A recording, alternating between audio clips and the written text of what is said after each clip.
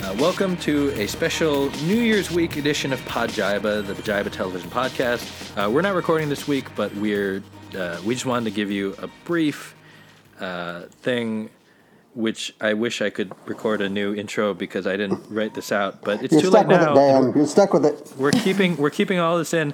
It's Dan, Tori, and Dustin, as always. We're just gonna discuss briefly going into 2020. What's your TV New Year's resolution? What's the show that you're definitely going to catch up on and not, bail on 2 weeks in like your new gym membership? Tori, we'll start with you. So as became painfully obvious during the entire length of this podcast, but especially during our year-end best of lists, apparently my taste is garbage, and there's a lot of shows that I haven't seen.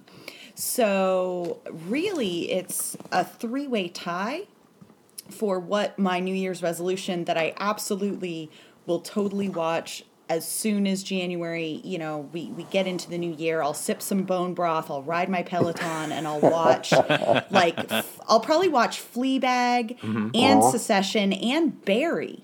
I'll watch all Oh my God, you haven't seen Barry either? Oh my God, this is new to me. Why are you on this podcast? But have any of you guys seen Seis Manos?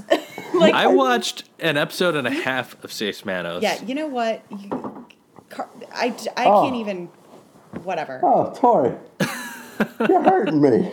No, but it's okay because she's saying she's going to watch it in 2020 because there won't be any new television for us to watch in January. Right. Is that true? Yeah. There won't be any new television. No new television. Right? It's just going to be a dead period. Everyone can catch up on what they missed. Yeah, and I'm totally going to stick to this New Year's resolution as opposed to all the other ones. Right.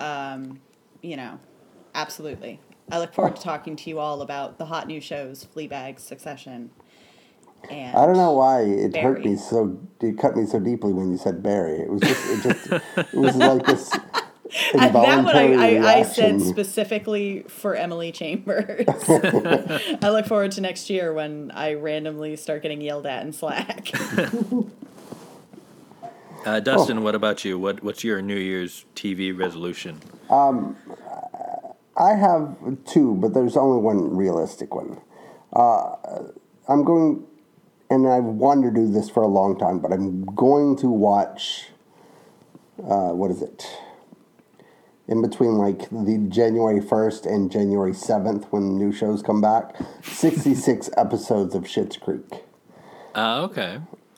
And I would say that I'm going to finally watch Letterkenny, but I'm not. Well, look, you can't be.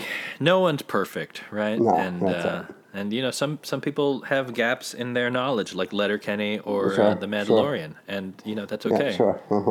I mean, it's less okay on The Mandalorian part of it. Right. But, Yeah. Have either of you seen Schitt's Creek? yes. Okay, and It's very funny. worth watching 66 episodes in a week. Look, it goes down real easy.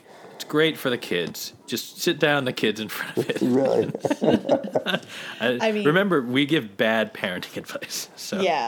I will say, the very first late night with David Letterman clip I ever showed my son when he was 9, because it's my very favorite, is a Chris Elliott clip from Letterman. Chris Elliott is on Schitt's Creek, which is why I mentioned this. And look it up if you love comedy. Chris Elliott has a wet dog food taste contest, or he has I remember that. he tries different cans of wet dog food to tell which one's the best. Oh, it's the best thing I've ever seen. Anyway, for me, I resolved to show my enemies no mercy. I resolved to finally figure out what streaming service I don't need and cancel it.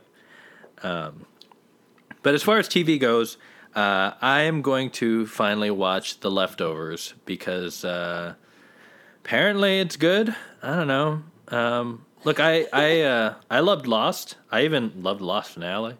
Watchmen was a good show. Didn't make my top 3, but that's okay. It was in the honorable mention.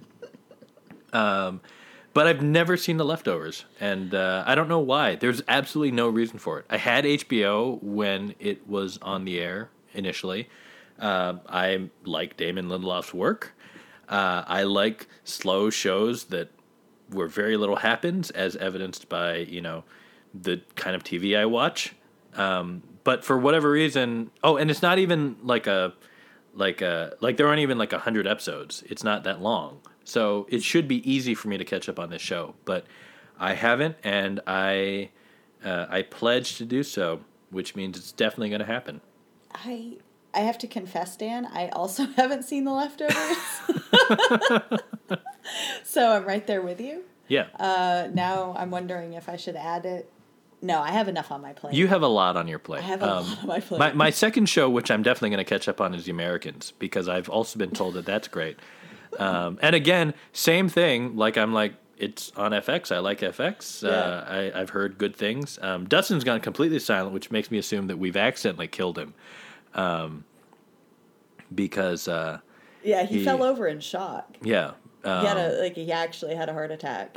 So we're gonna go and figure out what happened with Dustin. But in the meantime, have a good year, everybody. 2020. Next time we speak to you, hopefully we'll have found Dustin. Yeah, we'll have found Dustin, or maybe not. Maybe there will be a brand new host alongside Tori and myself. What if I don't get fired specifically because Dustin's gone? Oh, that's a good plot twist. We'll have to start auditioning new hosts.